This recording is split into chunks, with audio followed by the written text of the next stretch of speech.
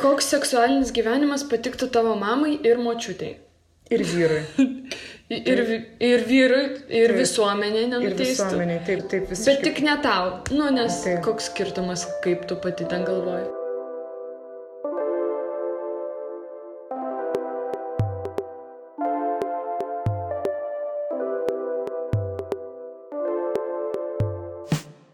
Labas. Čia nebegėda.lt podcastas Sultis. Aš esu Beata. Ačiū, kad investuojate į mūsų veiklą patreon.com/nebegėda. Tai šiuo metu mums yra begėdiškai svarbu, nes tai mus ir išlaiko. Svajojame apie tą laiką, kai galėsime už iliustracijas, tekstus, garso tvarkymą ir kūrimą, filmavimus sumokėti tiems, kurie dirba prie to. Jūsų pinigai mums padės prie to priartėti. Tai dėl to labai ačiū.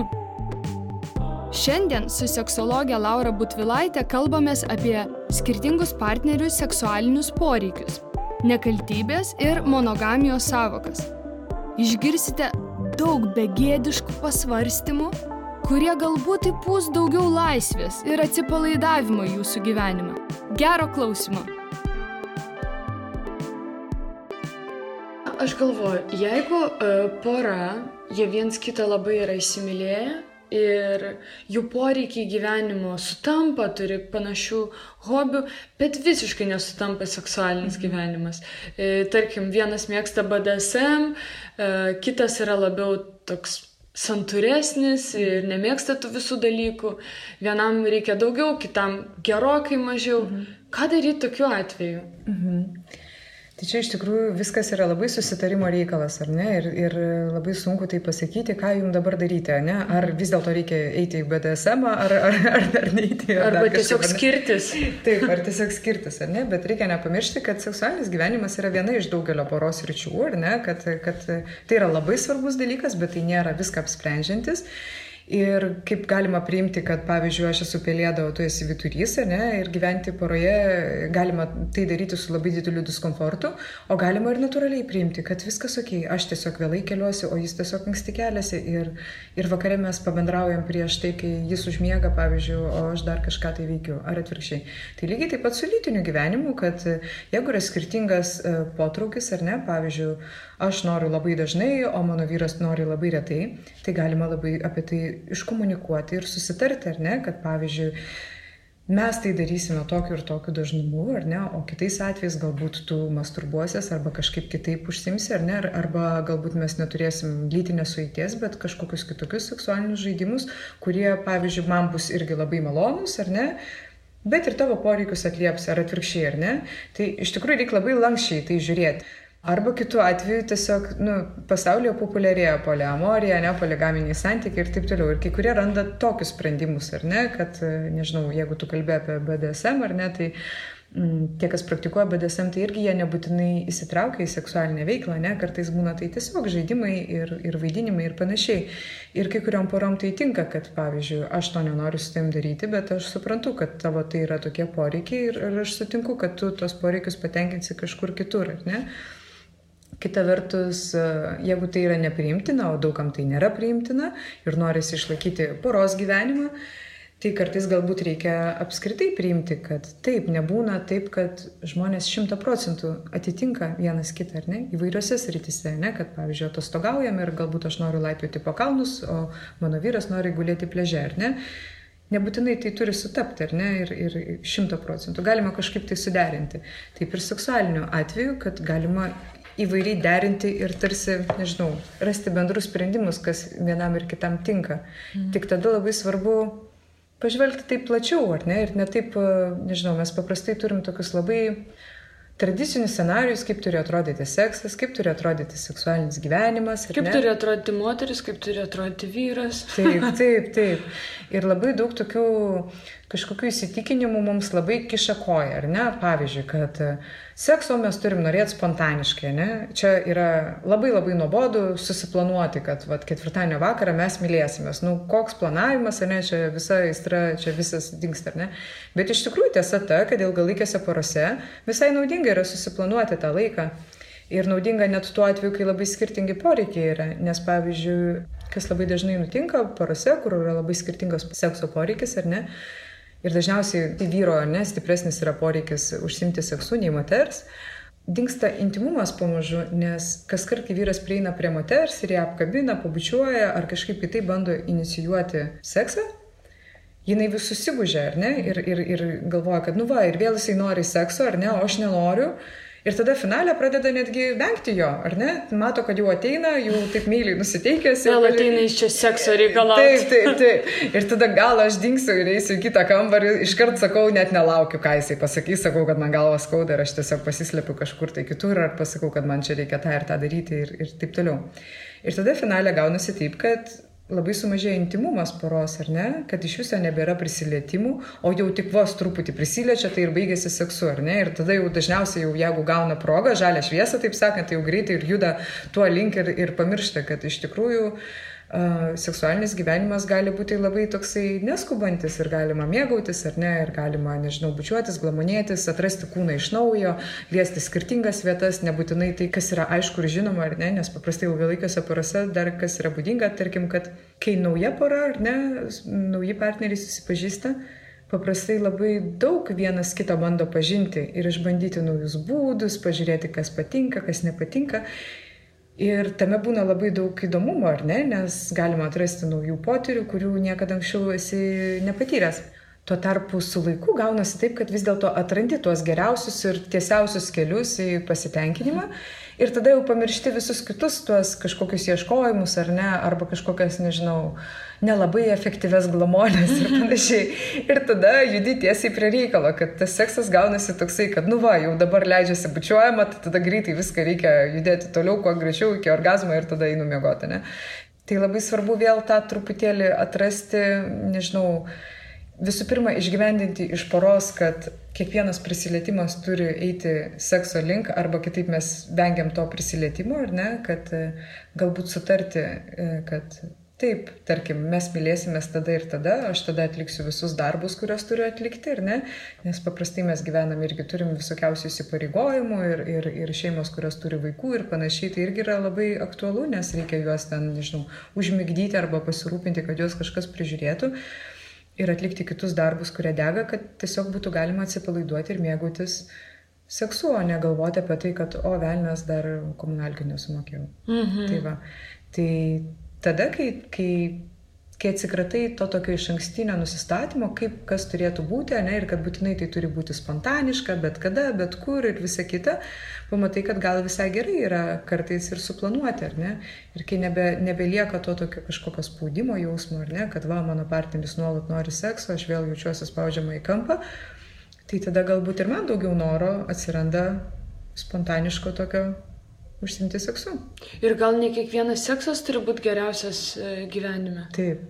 Ir apskritai reikia priimti tai, kad kaip ir visose gyvenimo srityse, ne, kaip ir darbė būna labai gerų dienų, kai būna žiauriai faina su kolegom pabendrauti ir labai gera būna, gerai sekasi darbai ir dar ir priedą gauni, ne, tai visokių tokių dalykų. Taip ir lova yra taip, kad kartais būna iš tikrųjų labai nekaip ir kažkokia nesąmonė, o kartais būna labai gerai.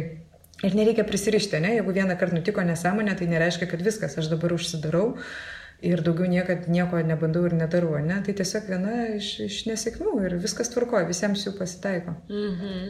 Aš kai klausau tavęs, man tampa kažkaip vienu metu ir labai lengva ir kartu labai sudėtinga, nes tu komunikuoji tai, kad viskas yra normalu, kad net tai, kas super atrodė nenormalu, yra normalu ir yra išeitis iš to dalyko. Ir kai tu prieš tai dar kalbėjai apie skirtingus partnerių poreikius ir kad galima atrasti būdų, kaip tai spręsti, aš supratau, kad tu lyg ir kvestionuoji tą standartinę ištikimybės savoką. O kas mums yra su ta ištikimybė, ta monogamija? Ar gal nebūtinai jos reikia laikytis, gal tai tokia pati savoka kaip kokia nekaltybė, kur mes esam prisilipinę prie to. Kad labas, nuo šiol tu mylėsies visą gyvenimą tik su manim ir aš tik su tavim. Aš galvoju, kad vėlgi visi turi pasirinkti, kaip jiems yra geriau. Ir kas man pasirodė šiaip labai įdomu, kai aš pradėjau domėtis, tarkim, poligaminiais santykiais, nes tai pakankamai daug dėmesio sulaukia, ypač užsienyje šiuo metu. Ir aš vieną kartą pakalbėjau su viena draugė, kuri yra ištekėjusi ir turi 2 meilužius, ar ne? Ir aš jai sakau, kodėl tu nenori, ir nuolatos yra įtampa tarp jos ir vyro, nes kaip ir jis tarsi žino, bet nežino, toks dramblys kambarį, ar ne? Ir aš jai sakau, kodėl tu nenori pasiūlyti, kad jūsų tiesiog yra toks modelis ir viskas, ir jūs atvirai bendraukite apie tai. Ir sako, tu ką trenkta? Tipo, aš ne kokia ištvirkelė, kad poligaminiuose santykiuose būčiau. Ir aš sakau, bet žinai, tu tą patį darai, tik tu slapta ir su visa įtampa ir apgaulė darai. Tuo tarpu tu galėtum su pagarba visiems tiems partneriams, su kuriais tu dalyvauji, ta prasme, kad juolab, kad kai kurie iš jų irgi turi savo antrasias pusės, tai tokia. Tai man sukėlė nuostabą, kad iš tikrųjų nemonogamiški santykiai yra labai plačiai paplitę, bet kažkodėl mes visi taip labai davatiškai, teisuoliškai tai smerkiam, ar ne?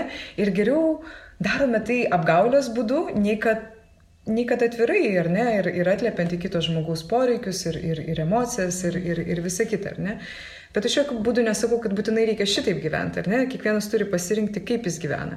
Ir kalbant apie monogamiją, yra netgi dabar kalbama, kad net nėra tokio dalyko kaip monogamija, yra monogamijos. Nes labai skirtingai žmonės supranta, kas kam yra monogamija, ar ne? Vienai porai bus taip, kad jie kiekvieną penktadienį eina į kažkokį tai restoraną, o ketvirtadieniais kartu ten, žaidžia šachmatais, ar ne? Ir visą laisvalaikį praleidžia kartu. Ir jeigu į sporto klubą nueina atskirai, tai pyksta, nes tai yra tarsi jau toks biški išdavystė, ar ne? Nes tu nuėjai dabar su savo draugė į sporto klubą, o ne su manim. Kitai porai monogamija bus tai, kad mes kartu gyvenam, mes seksualiai, ar ne, esam artimiai vienas tik tai su kitu.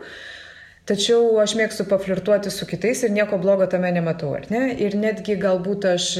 Kartais pasilaižau, ne? Arba kartais, žinutėmis susirašinėjau su kažkokiu tai nepažįstamu ar pažįstamu žmogum ir net seksas telefonu vyksta, ne? Su tuo žmogum, ar ne? Bet nėra jokio, tarkim, fizinio kontakto ar dar kažkas.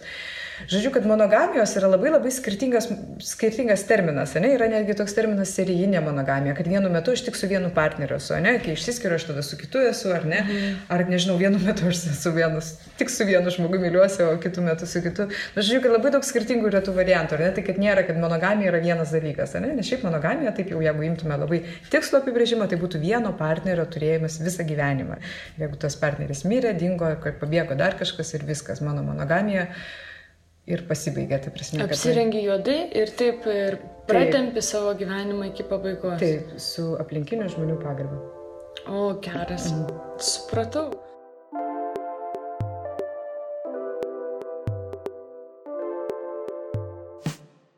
Čia noriu pacituoti filosofijos mokslų daktaro, psichologo, Kristoferio Ryano ir medicinos mokslų daktarės, psichiatrės Kasildos Džefos knygą Sekso aušra. 111 puslapyje jie rašo: svetimavimas yra užfiksuotas kiekvienoje, kada nors tyrinėtoje, tariamai monogamiškoje žmonių bendruomenėje ir šiandieninėme pasaulyje yra pagrindinė skyrybų priežastis. Toliau.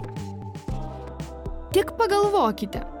Joks grupėje gyvenantis nežmogiškasis primatas nėra monogamiškas, o svetimavimas vyksta visose tyrinėtose žmonių kultūrose, įskaitant tas, kuriuose gyva tradicija svetimautojus nutempti į dykumą ir mirtinai užmėtyti akmenimis. Žinant tokios kruvinos kontrolės atvejus, sudėtinga net įsivaizduoti, kad monogamija mūsų rūšiai gali būti natūrali. Kam tiek daug žmonių rizikuotų savo reputaciją, šeimomis, karjeromis, net prezidento postais dėl kažko, kas eina prieš jų žmogiškąją prigimtį? Jei, kaip teigia standartinis naratyvas, monogamija būtų sena, evoliucijos eigoje įsivysčiusi mūsų rūšiai būdinga savybė, visame pasaulyje daromi nuklydimai į šalį nebūtų tokie dažni ir žiaurios bausmės būtų visiškai nereikalingos. Jokiai būtybei neturi grėsti mirtis už veiksmus, kurie atitinka jos prigimtį. Toliau mokslininkai rašo. Gimtoji šeima. Gali būti, kad tas paprastas būdas savais pripažinti ir ne savo pagimdytus vaikus, tas rūpestis bendruomenėse, kur vaikai į visus vyrus žiūri kaip į tėvus, o į moteris kaip į motinas, tos nedidelės, gana izoliuotos bendruomenės, galinčios saugiai priimti nepažįstamųjų gerumą, kur persipinę lytiniai santykiai dažnai tėvystę palieka nežinoma ir neteikia jai didelės reikšmės. Gali būti, kad tai yra pati gimčiausia mūsų rūšies šeimos struktūra. Ar gali būti, kad ta griežtai reglamentuota ir atskirta motinos, tėvo ir vaiko triada šeimos branduolys iš tiesų yra mūsų rūšiai netinkamas nukrypimas? Ar išdrįstume kelti klausimą, ar tik motinos, tėvai ir vaikai nėra įsprausti į šeimos struktūrą, netinkama nė vienam mūsų? Ar gali būti, kad šiuolaikinė byrančių šeimų, išvargusių tėvų, vienišų, sumišusių ir piktų vaikų pandemija iš tiesų yra pakitusio šeimos modelio visai netinkama mūsų rūšiai rezultatas? Jei tradicinė šeima, motina, tėvas ir vaikas yra tas darinys, kuriame žmonės kuo natūraliausiai įsitaiso ir gyvena, tai kodėl šiuolaikinės visuomenės ir religijos mato būtinybę ramstyti ją mokestinėmis lengvatomis, stiprinti priimant įstatymus ar ginti ją nuo homoseksualių porų ir kitų, kurie siūlo netradicinės santuokas? Iš tikrųjų keista, kodėl santuoka apskritai yra teisės objektas, neskaitant to, kad yra sąsajų su imigracijos ir nuosavybės įstatymais. Kodėl tai, kas yra neatskiriama nuo žmogaus prigimties, reikia taip budriai saugoti? Taigi, šioje knygoje mokslininkai kėlė tokius klausimus. Galbūt tai jums sukels įdomių minčių. O toliau mes su Laura kalbėsime apie dar vieną kultūrinį konstruktą – nekaltybę.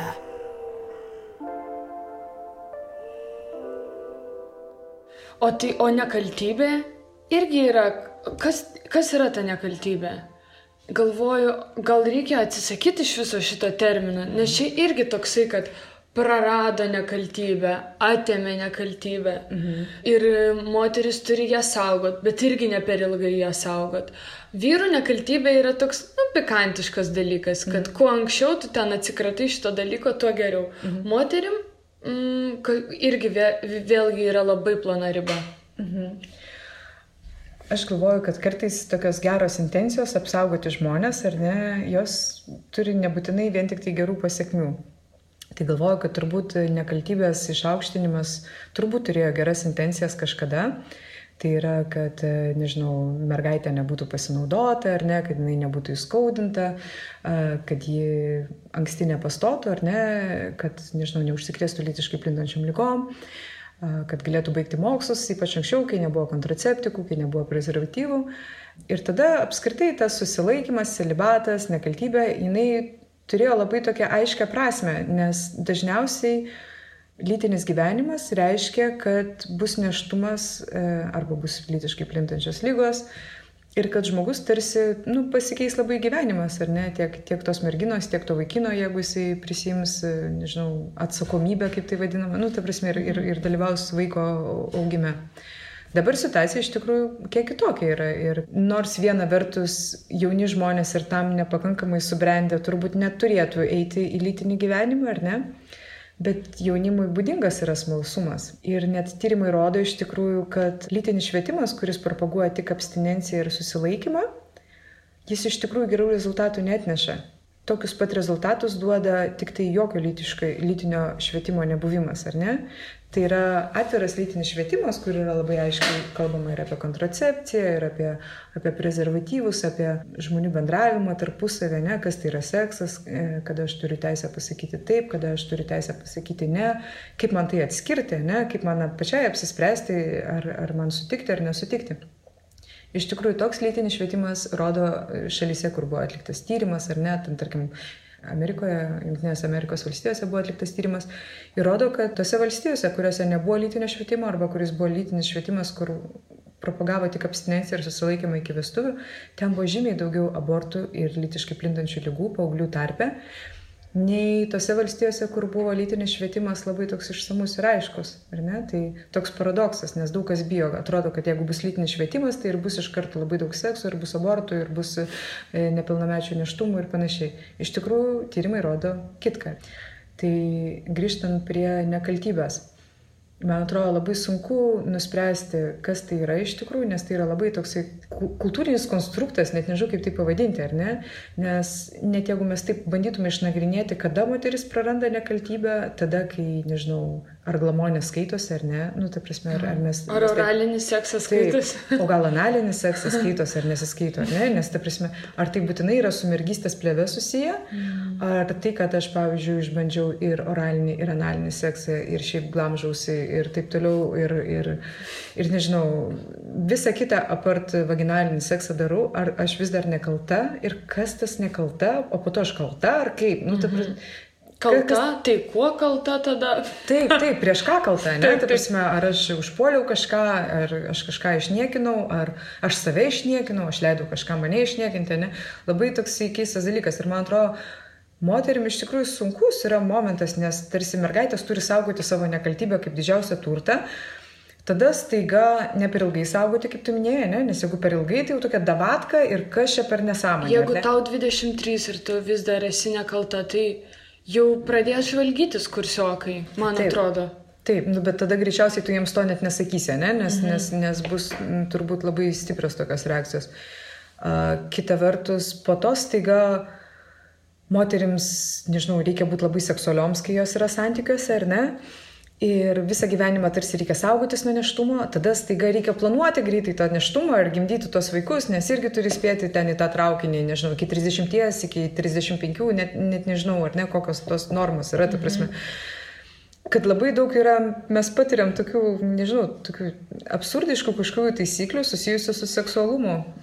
Nes tai saugai, tai nesaugai, tai turi vienaip elgtis, tai turi būti visiškai užsirakinus, ar ne, tai staiga turi būti atsirakinus. Tai atrodo juokinga, bet kai pagalvoju, kad jeigu žmogus ilgą laiką labai save buvo užspaudęs ir apribojęs, po to labai sunku yra atsiverti kažkaip ir būti dyvai ten seksualiniam gyvenime, jeigu visą laiką tau sakė, tu tik saugok čia tą savo turtą, tik neik ten gatve, arba ten visi vaikinai tik vieno nori ir paskui staiga, o čia, ar šitas geras vaikinas, jeigu visi buvo blogi ir buvo visi vardėjami kaip blogi, kaip atskirti tą gerą nuo tų blogų, bet jisai, jeigu tavęs irgi nori, ar jis tada savaime tampa irgi toks pat kaip kiti blogas.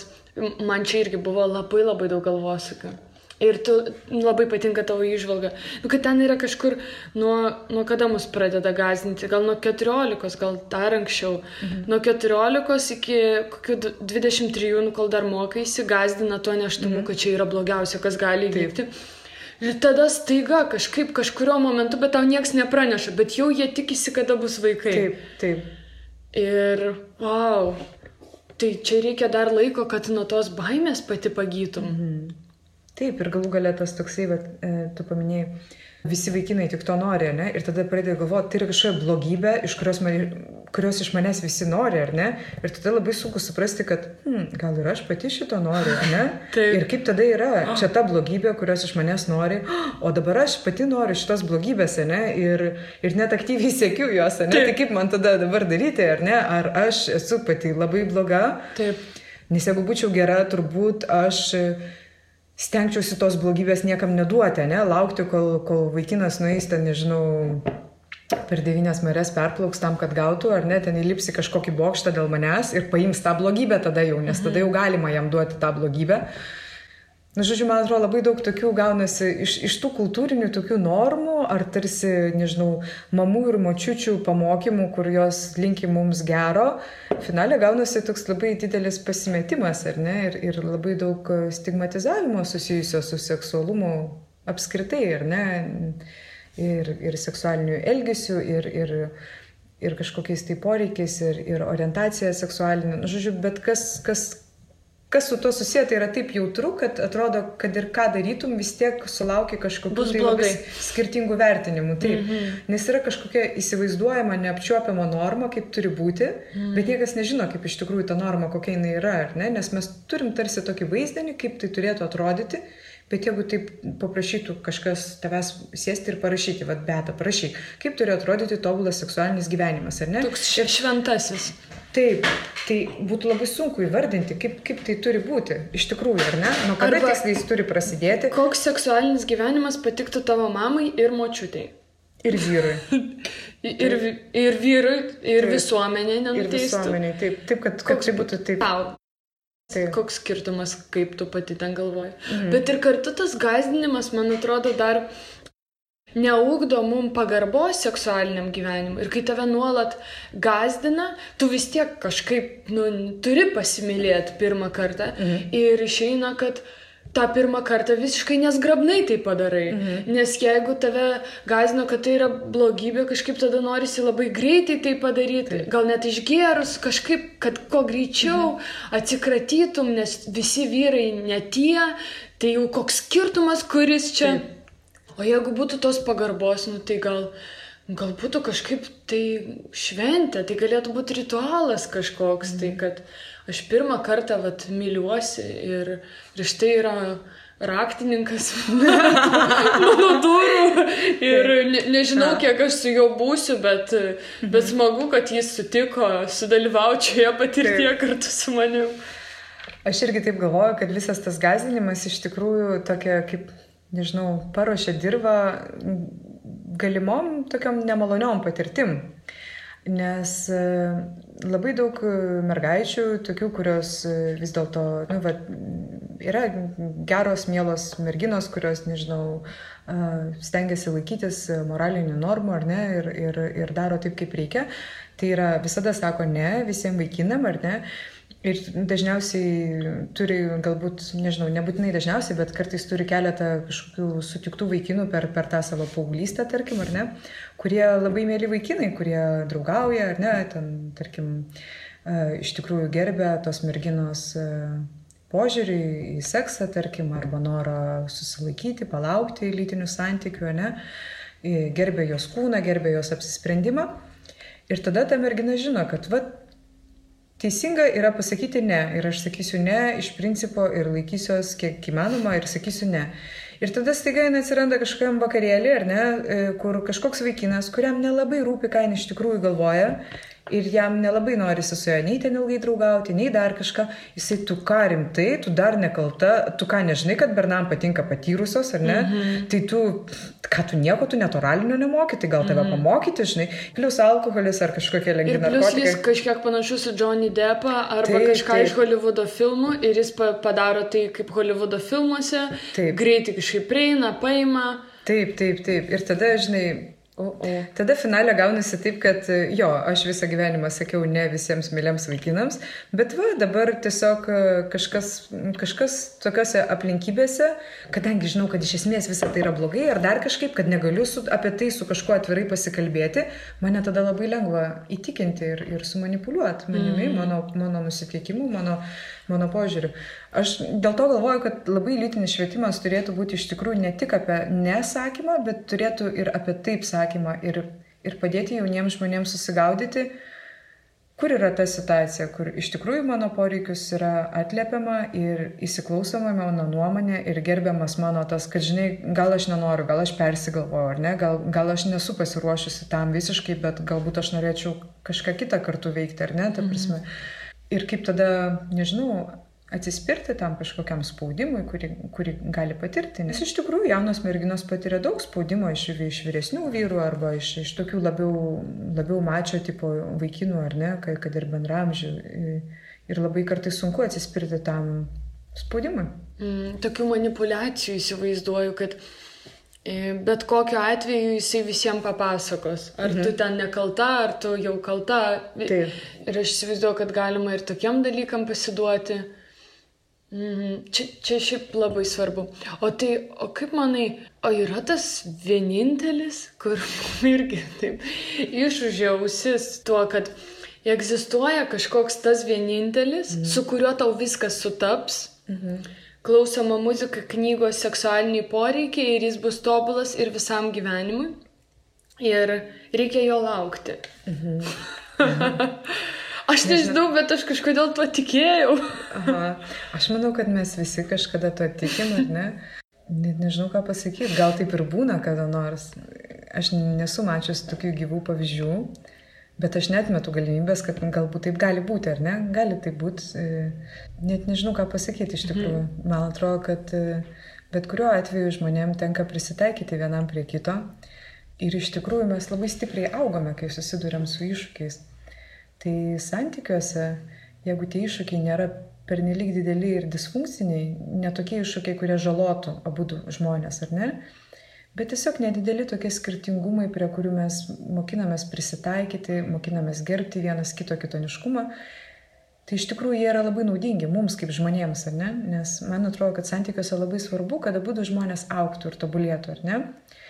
Ir vat būtent tie tokie maži skirtumai, ar didesni skirtumai, ar kažkokie santykių iššūkiai, kažkokie nevienodumai, jeigu mes juos žiūrim kaip į galimybę augti ir galimybę truputį mažiau savo egoizmą parodyti, ar ne, parodyti pagarbą ir dėmesį kitam žmogui ir panašiai, tai realiai mus priverčia augti, ar ne? Ir galvoju, kad jeigu taip viskas labai tobulai sutaptų, man atrodo, kad turėtų būti labai greitai, labai nuobodu, nes būtų toks, nežinau net, nelabai įsivaizduoju, kaip tai turėtų atrodyti, ar ne, bet man atrodo, kad tie visi skirtingumai ir nesutapimai, jie iš tikrųjų duoda labai gerą tokią dirvą augimui.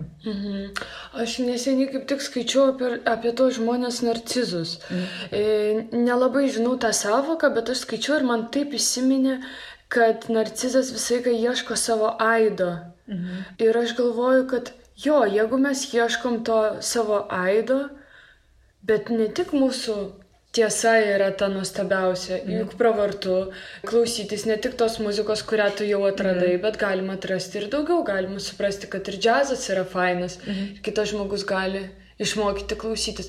Bet kažkodėl aš turėjau tokią iliuziją, kad egzistuoja tas tobulasis žmogus ir taip nuliūsdavau, kai pasirodo, kad ir šitas nėra tobulas ir svarstydavau, kad reikia eiti, reikia skirstytis. Ir tiek tai sukėlė man kančios ir skausmo. Ir kaip būtų daug lengviau, jeigu man nebūtų kažkas išmalęs galvos šitą savoką. Tai gerai, o dabar jeigu baigiant, tu susitinki su savo klientais. Aš neprašysiu užduoti jų paslapčių. Ir turi platų ir pažįstamų ratą, ir keliauji po pasaulį, ir domiesi šiais visais klausimais. Tai jeigu iš visos tos patirties ir iš savo vidinės nuojautos, ką tu galėtum šiandien palinkėti moterim? Kaip manai, Lietuvos moterim, ko mums, pavyzdžiui, šiandien yra kažkaip mūsų moterų kalėdos, ir ko tu mums taip palinkėtum iš širdies? Aš galvoju, kad didžiausia tokia dovana turbūt gyvenime tapti suaugusiu žmogum. Į ką įeina, kad aš prisimu atsakomybę už save, aš dedu pastangas pažinti save, ar ne? Ir aš priimu save su savo tobulumais ir su savo trūkumais, ar ne? Čia šiek tiek atliepiant į tavo tą, ką paminėjai, kad kažkaip nuvilia, kai pamatai, kad kitas žmogus vis dėlto nėra tas tobulasis. Tai aš galvoju, kad labai gera patirtis yra pamatyti, kad aš irgi esu netobuloji, ar ne, aš irgi turiu savo trūkumus ir viskas gerai, iš tikrųjų, ar ne? Aš galiu juos matyti ir aš galiu toliau save pažinti ir toliau galiu dėti kažkokias pastangas, kažką galbūt gerinti, kažką galbūt priimti, ar ne? Ir man atrodo, kad jeigu su tokiu priėmimu ir smalsumu į save ir į pasaulį žiūri bendrai, į visas rytis, nes man labai sunku tokį seksualumą kaip vieną išskirti, ar ne? Man atrodo, kad tam, kad mes būtume laimingi, mūsų visos rytis gyvenimo turi būti kažkiek pamaitintos, ar ne? Tai santykiai su draugais, santykiai su savo partneriu ar partnerė, santykiai su tėvais, santykiai su vaikais, santykiai, nežinau, su kolegom, darbas mūsų, ar ne? Mūsų laisvalaikis, sportas ir panašiai. Tai visos tos rytis turi būti pamaitintos, ar ne? Ir kad aš norėčiau palinkėti, kad mes kuo labiau judėtume į tą tokį suaugusio žmogaus gyvenimą, kuris būtų ir su atsakomybė, ir su laisvė, kad taip, aš esu laisvas suaugęs žmogus ir taip, aš neprivalau būti tobulas, aš turiu gerų dalykų ir turiu blogų dalykų. Ir tai yra gerai. Ačiū tau.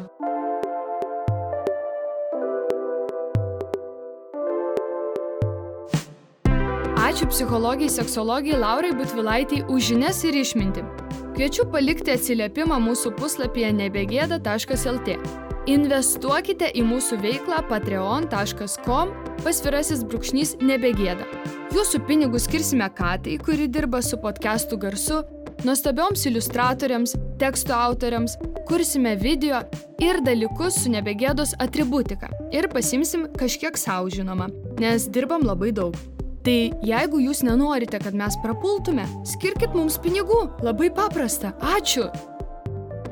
Ačiū Katažinai Bitoft už garsą. Už galimybę kokybiškai rašyti užkadrinį balsą dėkojame Lietuvos nacionaliniai Martyno Mažvydo bibliotekai. Ačiū Martynui Gailiui už muziką.